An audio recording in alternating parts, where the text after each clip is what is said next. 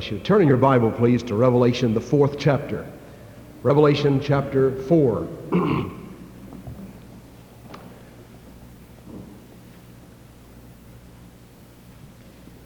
It's a joy to see many of you here tonight as we continue the study of the book of Revelation.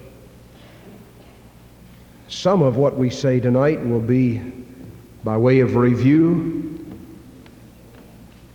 because it's extremely important that we have in our mind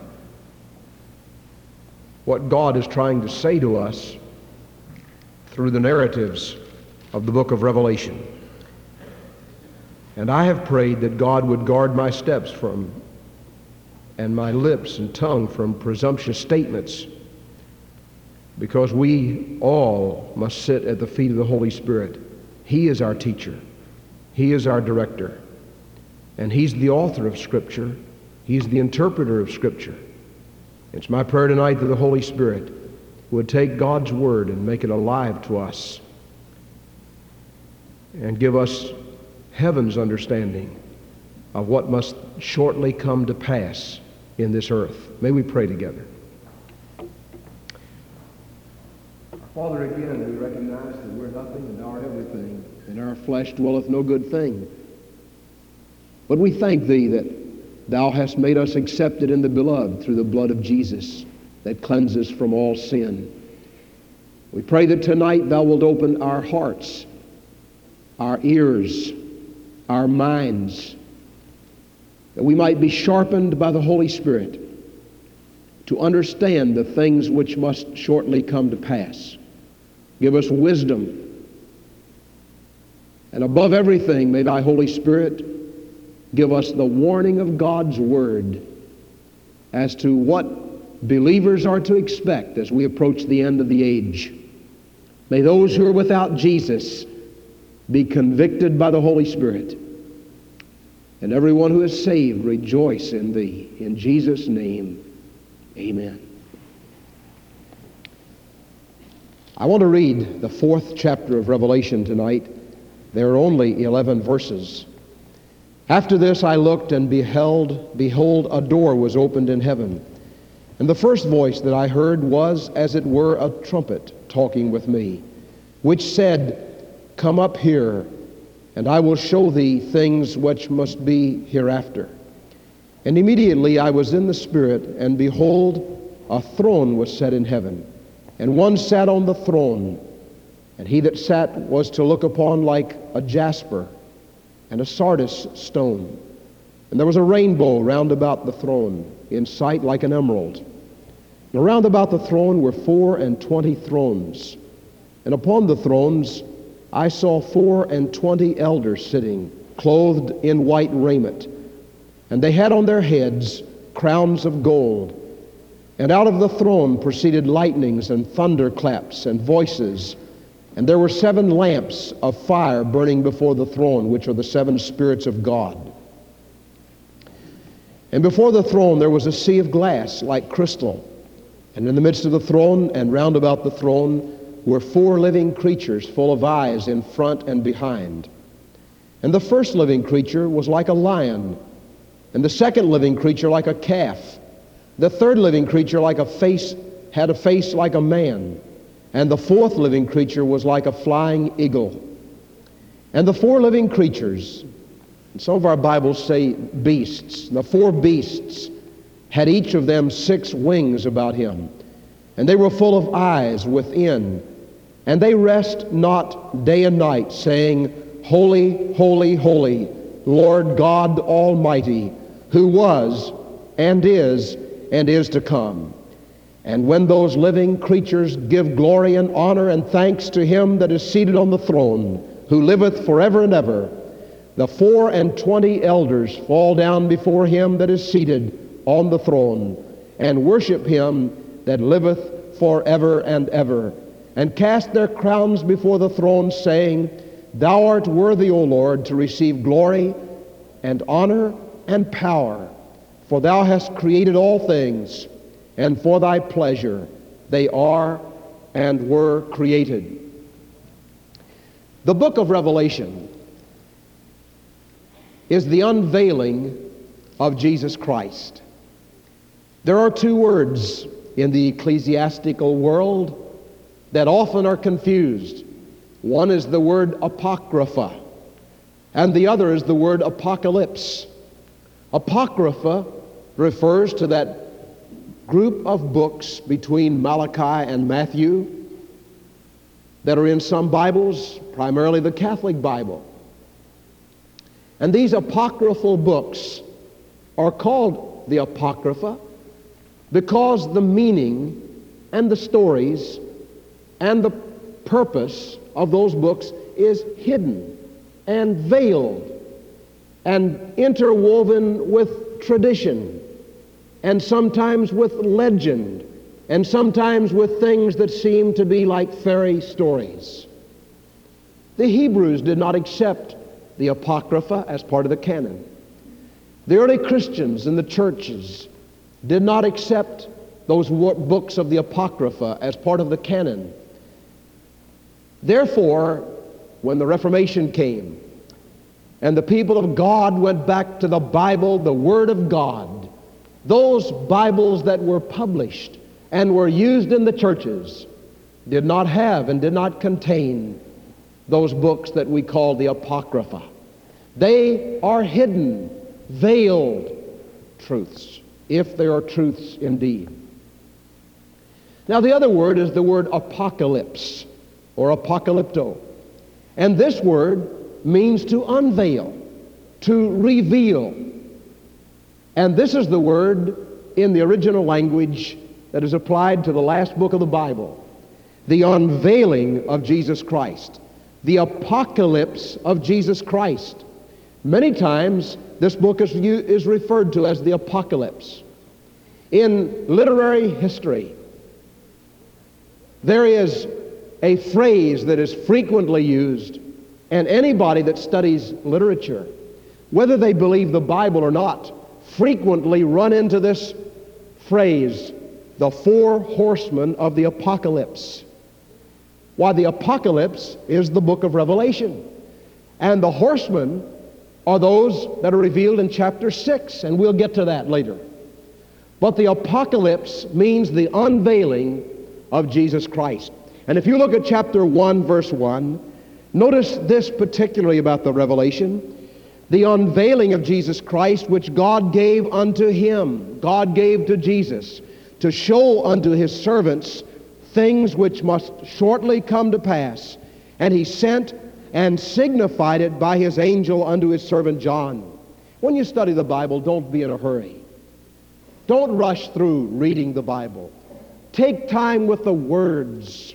Find out what those words refer to, what the words mean.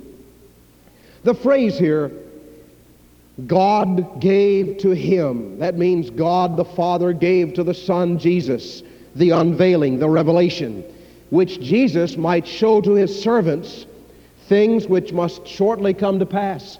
And that phrase, shortly come to pass, does not refer to things that must quickly happen from the point of time when John was given the revelation, but it's an idiomatic phrase which in its original language meant that when these things begin to unravel, these things begin to unveil, and you begin to see these things happening, they will all happen in rapid fire order. And it will not be long spaces between them. They'll begin to happen quickly. And that phrase is used to refer to that section of Revelation which begins with chapter 4. Now the outline of Revelation is found in chapter 1, verse 19. Write the things which thou hast seen, and the things which are, and the things which shall be hereafter. This is a three-point outline, and you cannot improve on the outline the Holy Spirit gave to John. He said, write the things which you have seen. Well, if you study carefully chapter 1, the thing that John saw was the vision of the glorified Jesus. Here's what he saw. In chapter 1, beginning with verse 13, verse 12, I turned to see the voice that spoke with me. And being turned, I saw 7 golden lampstands.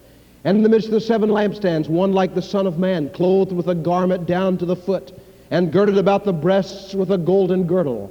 His head and his hair were white like wool, as white as snow. His eyes were like a flame of fire. His feet like fine bronze, as if they burned in a furnace. And his voice like the sound of many waters. And he had in his right hand 7 stars, and out of his mouth went a sharp, two-edged sword. And his countenance was as the sun shining in its strength.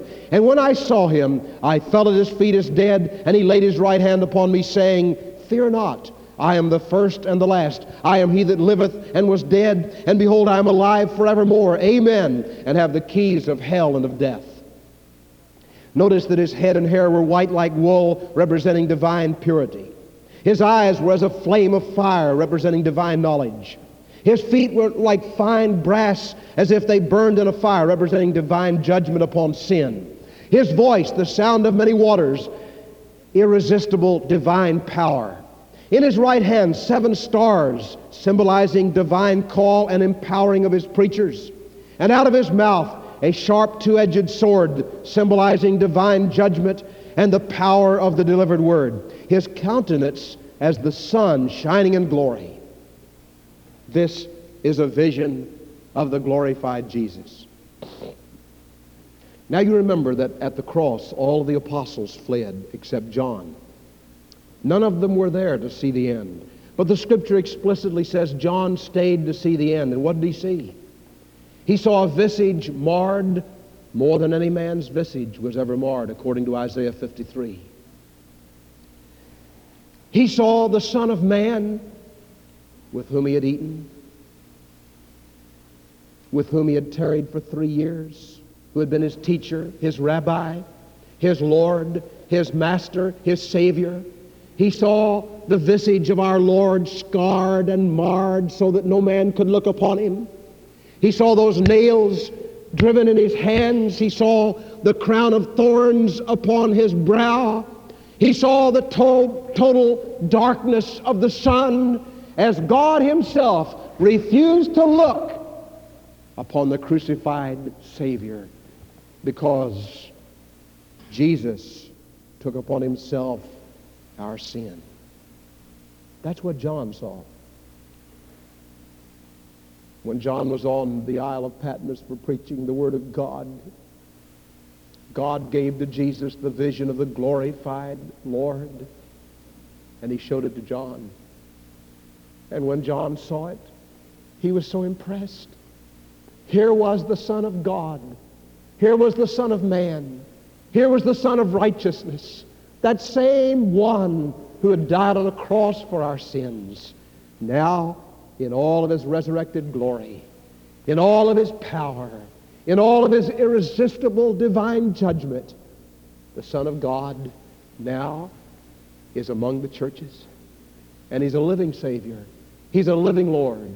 He's a resurrected Christ. And God wanted our world to see that. Listen, when we go into the cathedrals, when we go into the churches, and we see the images and the crosses and the Christ upon a cross, I guess it's all right to look back at that and thank God for it. But oh, my friend, that's not where Christ is today. He's not on a cross anymore. The Christ who died on a cross was buried. 3 days later, he was raised from the grave, and he's a living, resurrected Savior. And if you want to know what he looks like, there it is, the vision of the glorified Savior. And that's the first point in the book of Revelation. Don't overlook that. Don't overlook that. Mark it well in your Bible. And if sometimes you wonder, what is Jesus like today? Look at the glorified, risen Savior. He's alive. He lives. He lives. He lives in my heart. He lives in the churches, and he walks among the churches. Now the second point in Revelation, write the things which are, which you've seen, write the things which are. Now the things which are refer to chapters 2 and 3 of Revelation, the church. And as John wrote, that's what was in existence then. Already he was in the church age. Now remember that Jesus established the church himself in Matthew 16. He said, upon this rock I will build my church, and the gates of hell shall not prevail against it.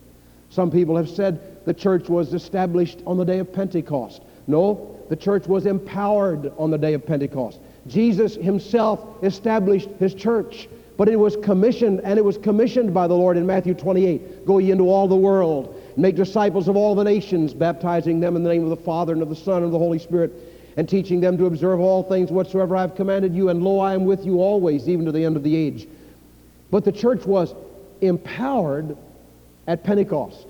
And the Holy Spirit, who in the Old Testament sat upon people for a specific time and then removed himself, who in the New Testament was fully embodied in Jesus, and Jesus was filled with the Holy Spirit from his mother's womb, and the Spirit of God was upon Jesus without measure.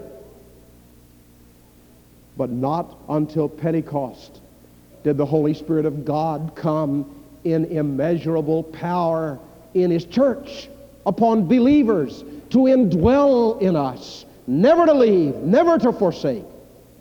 In the Old Testament, the people of God used to say, God is for us. When the Lord Jesus was here, they said, God is with us, Emmanuel. But today, you and I can say, God is in us in the power of the Holy Spirit. This is the church age. And in chapters 2 and 3, we see the unveiling of those churches. There are only 7 churches mentioned. That doesn't mean that they're the only churches that were in existence at that time, but rather they are symbolic of all the churches. The number 7 is the number for perfection. Over and over again, we meet the number 7 in the Scripture. 3 is the number for the signature of God, or Trinity. 4 is the numerical signature of God's creation. And you put 3 plus 4, you equal 7. This is the signature of totality of God's perfection. The revelation abounds in these symbolisms. There are 7 letters, 7 churches, 7 seals, 7 trumpets, 7 bowls, 7 candlesticks, 7 angels, 7 stars, 7 thunders. In the Old Testament, the 7 priests took 7 trumpets and marched around Jericho and blew their trumpets 7 times on the 7th day, and the walls came tumbling down. Naaman was told to go out and dip in the muddy Jordan River 7 times, and his flesh came as pure and clean as a little child's. The Bible begins with 7 days of creation. And on we could go with the 7s of the Scripture. There are 7 churches mentioned here. And these 7 churches, the church at Ephesus, the church at Pergamum, Thyatira, Sardis, Laodicea, Smyrna, Philadelphia. These 7 churches represented churches with problems and churches with joys. There are 2 of these churches about whom there is no criticism leveled. The church at Smyrna, the church at Philadelphia. There are some of these churches about whom there is no praise leveled. The church at Sardis, which had a name that it was alive but was really dead. And the church at Laodicea, which was lukewarm, neither cold nor hot. There were other churches like Ephesus that had left its first love. Pergamum was faithful but had false doctrine. Thyatira was increasing in service and yet had immorality in it. And only the church at Philadelphia was the church with the open door. And so in those 7 churches we have a picture of the 7 symbolic problems that churches face. Churches in all ages, whether they were in the first century or in this century. Those 7 churches represented the churches that existed in the day in which John wrote. And so we're not to think that what we see today are any new problems. Lukewarmness, immorality, having a name that you're alive but you're really dead. Well, that's not something that's just related to the 20th century. This was true in the day in which Jesus was there, in which John wrote this revelation. But also these 7 churches represent the 7 ages of the church. They represent in symbolic fashion that the first age was the age when the church began to leave its first love. The second period of church history was the period of persecution, represented by the Smyrna church. The third church, represented by Pergamum, and then Thyatira, and then Sardis, the church that had a name that it was alive and was really dead. This represented a period of church history. And then following that, the church at Philadelphia, which was a open door church. And in my opinion, that open door church came with the great missionary movement with William Carey, an early Baptist leader who was the founder of the modern missionary movement. And when William Carey had laid on his heart the call of India and Burma, he said, I must go to the regions beyond. And he took the glorious gospel. He took the Bible. He went over to that land of darkness and invested his life in translating the Word of God into the native languages of the people. And with that, the Bible began to be an open book. And in that Reformation period and in the modern missionary movement, the gospel of Jesus Christ has been declared from an open Bible all around the world. And Jesus said, I've given that church an open door. And I believe the church with the open door is the missionary church, the soul-winning church, the church that has a vision to reach a world in darkness. But just because there's an open door does not mean that there are no obstacles. We saw in that film tonight how Satan and his emissaries work harder on those who are on the way to the celestial city than those who stay behind in the city of destruction. He's already got his crowd. He doesn't worry with them. The ones that he pesters, the ones that he disturbs, the ones that he's trying to constantly pull back, the ones that he tries to confuse their minds are those who are bound for the promised land. And especially those who have an invitation, come and go with me, for I am bound to the promised land. And the devil and all of his emissaries and all of his demons do everything possible to try to drag us back. Remember the door and the gate. Remember the way, the road that Jesus spoke of in Matthew chapter 6 and 7. He said, the road that leads home to heaven is narrow. The road that leads to death and destruction is broad. Many there be that go in thereat. But that road home is a narrow road. And sometimes we've seen artists paint pictures of the two roads as if we stood at a crossroads. And one road narrowly went up to heaven, and the other road broadly went down to hell, and a man stands here and he has to decide whether he's going that way or this way. There's a sense in which that's true. And every one of us will stand at a crossroads before conversion. And we must determine, as the Holy Spirit tugs at our heart, whether we will go to the celestial city or follow the road to the city of destruction. But in a real sense, those two roads are parallel. We're born on a wide road, and that wide road leads down to destruction. And we don't have to do anything to get on that road. We're already on it. And when we come to the age of accountability, we're on it. We're on our way down. And then we meet Jesus. And Jesus meets us at a narrow gate. And he tells us about a narrow road. And that narrow road is right in the middle of that broad road. And what we have to do to get on the narrow road is to turn around, to repent. We're on a road that leads to hell. But when we meet Christ and we realize his claims upon us and we realize our exceeding sinfulness and we're willing to turn away from our sin and we see the Christ who died on a cross for our sins and we repent of sin and turn around, then we get on a narrow road that leads home. Don't be surprised if it's narrow. Don't be surprised if it's straight. Don't be surprised if Jesus says, come out from among them and be separate, saith the Lord, touch not the unclean thing, and I will receive you. Don't be surprised at that. Don't say, oh, preacher, you're too narrow. Oh, church, you're too narrow. I want the broad way. If you want the broad way, you're on the way to destruction. On the narrow road, Few there be that find it. And the devil is constantly tugging, and the multitude that are on the broad road are constantly scoffing and laughing. You remember Vanity Fair? You remember the city of destruction? When Christiana left the city of destruction, how they scoffed and laughed. That's what they'll do to you. Don't be surprised when that happens. On the road home, you're going to meet some obstacles. Jesus gave us these for an example and for a word. And then he warned us that there's coming a day toward the end of the age when even the church will be lukewarm. Lukewarm, neither hot nor cold. And Jesus said, I'll spew it out of my mouth. I can't stand it. And Jesus said, when the Son of Man comes, will he find faith on earth?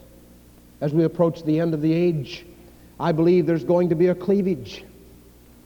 There will be those who love Jesus, those who are the redeemed, those who are the elect, will love God more and more and more, and will realize the tugs of Satan and recognize him as such. But there will also be those who were in it for the ride, and they'll be getting off board. They'll be stopping the train to get off, to get back on that broad road that leads down. And my friend, don't be surprised if when we get to the end of the age and we come to the rapture, don't be surprised if there's enough of the nucleus of the churches to remain through the tribulation. And this brings us to the third point. Write the things which you've seen. Write the things which are. Write the things which shall be. And beginning in chapter 4, in verse 1, after this, what? After what? After those churches. After the church age. After that Laodicean church. Jesus standing at the outside of the door knocking and saying, let me in. Behold, I stand at the door and knock. If any man will open the door, I will come in to him and sup with him and he with me. After this, after the church age, I looked, and behold, a door was opened in heaven. And the first voice that I heard was as it were of a trumpet, talking with me, which said, come up here, and I will show thee things which must be hereafter. Hold your finger there and turn to 1 Thessalonians chapter 4. 1 Thessalonians chapter 4, beginning with verse 13.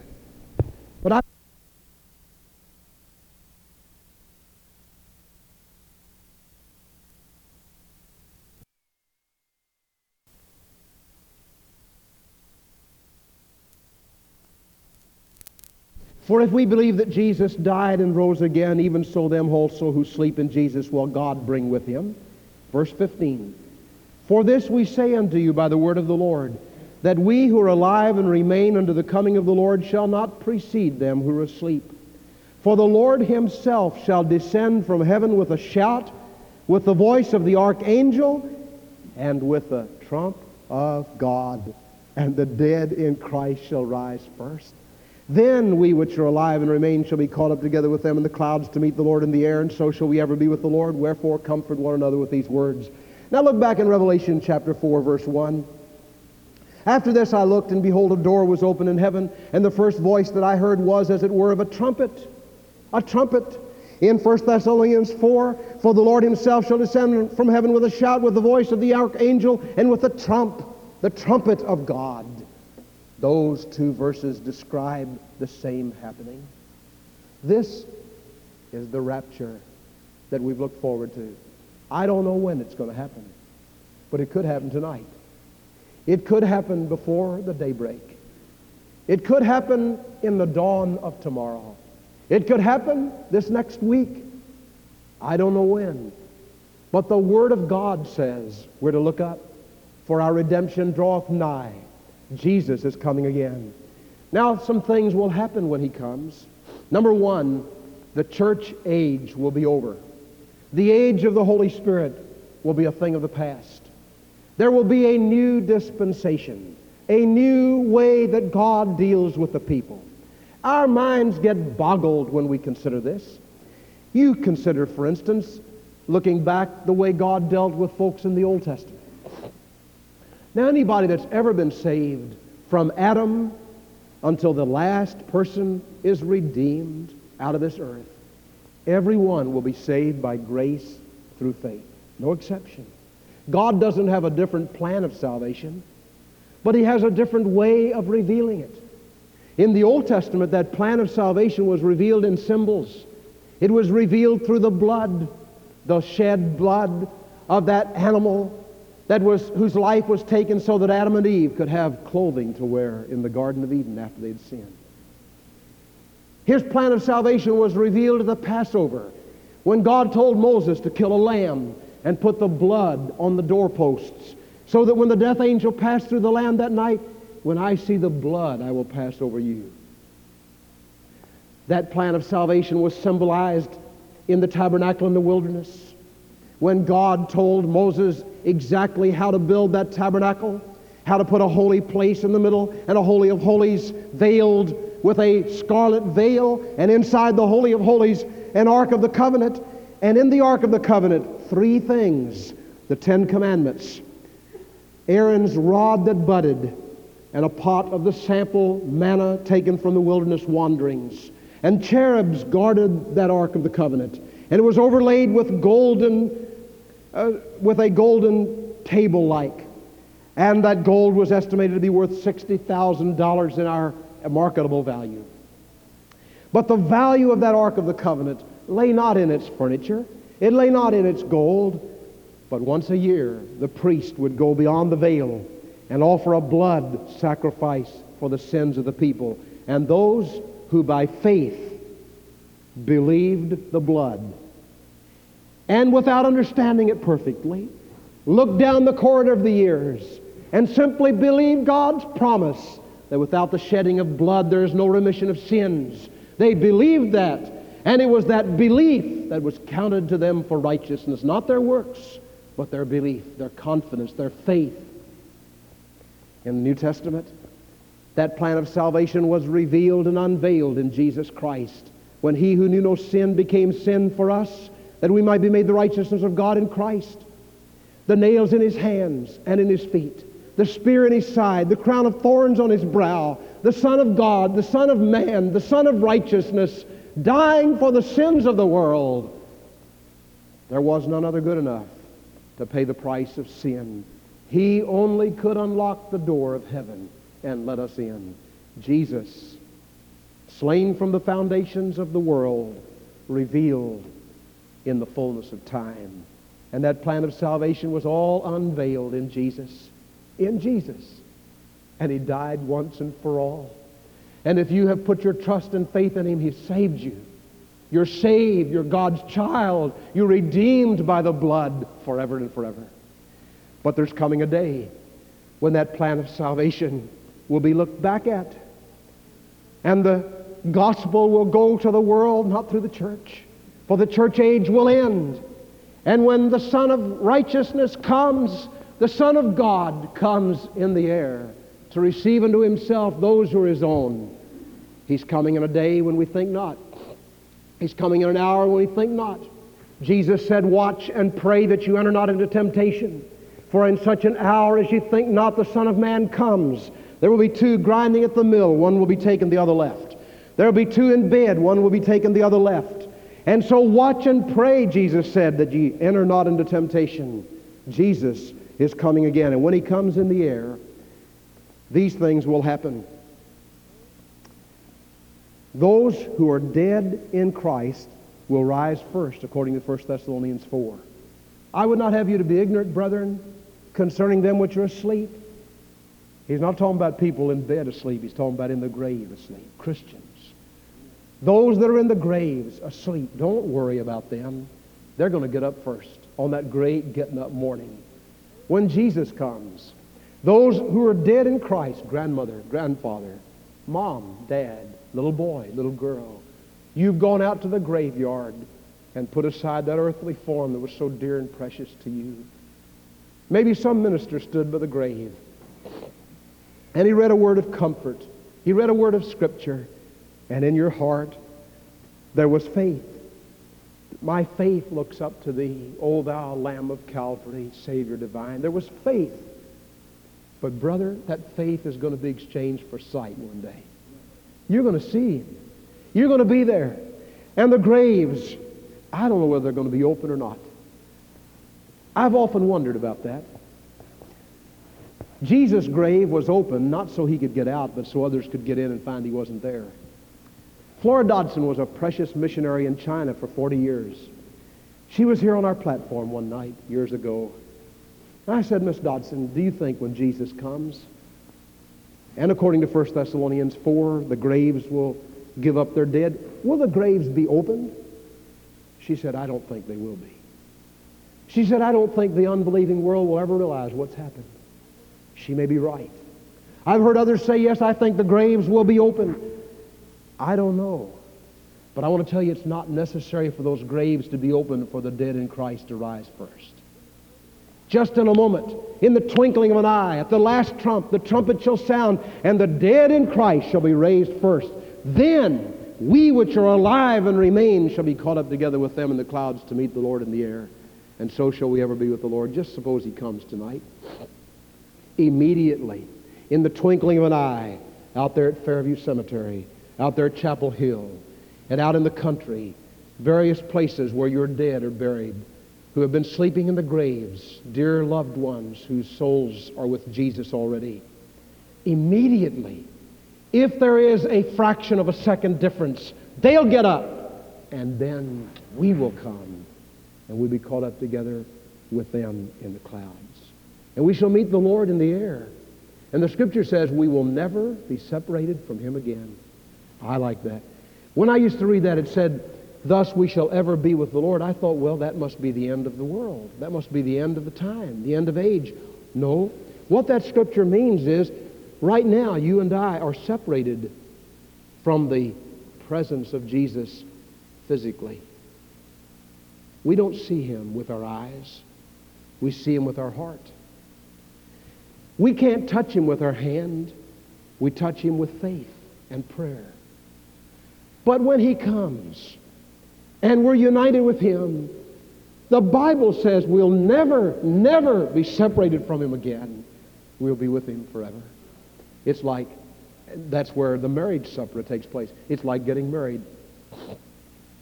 Before you're married, when you love your beloved, your betrothed, you love them and you want to be with them. And then when night comes, you have to say goodnight, and you go home, and maybe you dream about them, and you think about them, and you write them letters. And then the next day or a week later or sometime as soon as possible, you get back with them because you love them. And then there comes the day when you're married, and you're never separated from them again.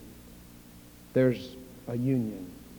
And that's what happens when the believer joins with Christ, united in his presence, never to be separated from him again, forever and forever. Now, friend, look back at Revelation 4 a minute. And I want to show you what happens.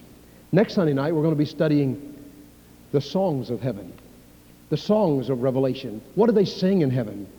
But tonight, I want you to notice these things concerning that throne of God. No matter how dark the day, God is still on the throne. The appearance of Christ in symbolic description, he is referred to as appearing as jasper, which is like diamond, and sardine, which is red, and emerald, which is green. And he is clothed in white with a crimson hue and a rainbow of green. In Revelation 1:14, Jesus is referred to in that vision as robed in white. In Revelation 3:5, he that overcometh shall be robed in white robes. In Revelation 3:18, heaven's citizens are clothed in white.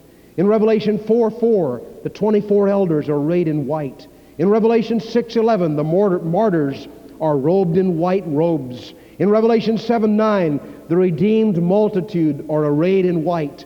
Revelation 7:14, the robes are made white in the blood of the Lamb. In Revelation 19:11, the Lord shall come on a white horse. In Revelation 18:14, the armies of the Lord are clothed in white. White probably suggests the nature of our glorified bodies. Listen to this. In 1 Timothy chapter 4, verse 16, who only hath immortality, dwelling in the light which no man can approach unto, whom no man hath seen nor can see, to whom the honor and power everlasting. Amen.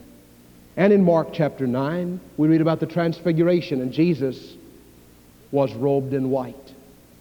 In Philippians chapter 3, for our citizenship is in heaven, from whence we also look for the glorious appearing, the great God and our Savior Jesus Christ, who shall change our vile body, that it might be fashioned like unto his glorious body.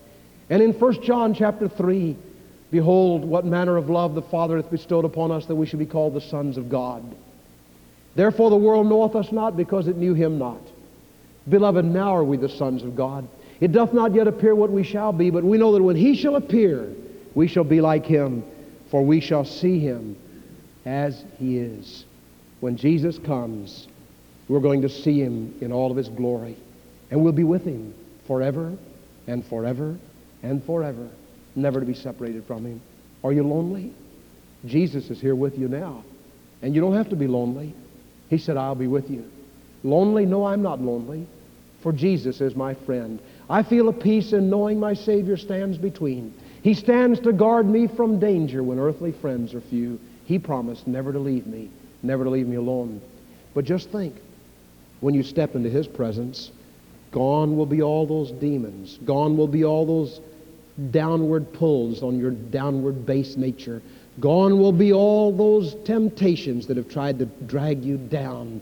Gone will be all the bereavement and the tears and the sorrow and those things that have choked you up and interrupted your walk toward Christ. It'll all be forever gone when you're in his presence. I want to ask you tonight, do you know for sure you're going to Emmanuel's land? Do you know for sure that you're on your way to heaven? Do you know that beyond the shadow of a doubt? When this book says, come up hither, I will show you the things which shall be hereafter.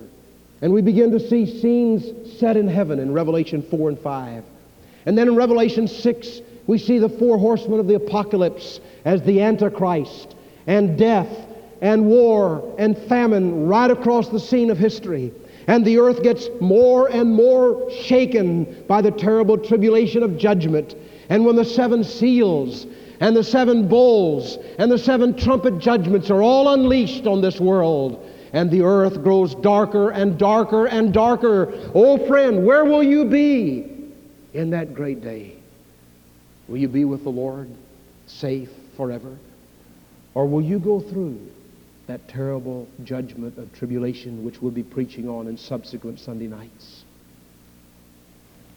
You can give your heart and faith to Christ and know that he's your Savior and your Lord. And if you're already saved, you can say, Lord, I want to walk with you in robes of white here, so that I'll not be ashamed before you at your coming. Tucked away in the little epistle of 1 John chapter 2, verse 28, there's a verse that sometimes we don't notice. It says, my little children, abide in him, that when he shall appear, we shall not be ashamed before him at his coming. If Jesus should come tonight, how many of us would be ashamed? Lord, I've gotten my robes all soiled in this world. Lord, I've gotten into this temptation and this trial and this sin, and Lord, I haven't been living like a Christian. And Lord, I've let the old base nature get its claws on me, and that old temptation that has been clawing at me all my life, I've allowed it to get me, and I've succumbed to it, and Lord, I'm so ashamed. And Lord, I haven't kept my lips pure. I haven't kept my mind pure. I've been reading things that I ought not to read, and I'm so ashamed. And Lord, you've been tugging at my heart to do a work for you. And I've been in indecision. I couldn't make up my mind whether that was you calling me or whether it wasn't you. And so I just stayed here and didn't do what your Spirit was tugging at my heart to do. Lord, I'm so ashamed. When he shall appear, let us not be ashamed before him at his coming. How do we avoid that? My little children, abide in him. And Jesus said, if my words abide in you and you abide in me, ye shall ask what ye will and it shall be done to you. Abiding in Christ means the fullness of the Holy Spirit allowed free sway in our lives through the Word, through prayer, and through yieldedness to whatever God leads our heart to do. May we pray. Every head bowed, every eye closed. Our Father, we thank Thee that Jesus is coming again. We thank Thee that one day we will hear that voice, come up hither. And oh, what a day it's going to be when my Jesus I shall see. And I look upon His face, the one who saved me by His grace. And I take Him, and He takes me, and we're together forever. Lord, give us a hunger for that, and a thirst and a desire for that. And help us to be done with the downward tugs. I pray that tonight, if there's one person here who is not saved, you'll come to Jesus. And those who are God's children, may there be no unsurrendered will here tonight, but a yieldedness to abide in Christ. In Jesus' name, amen. Will you stand, please?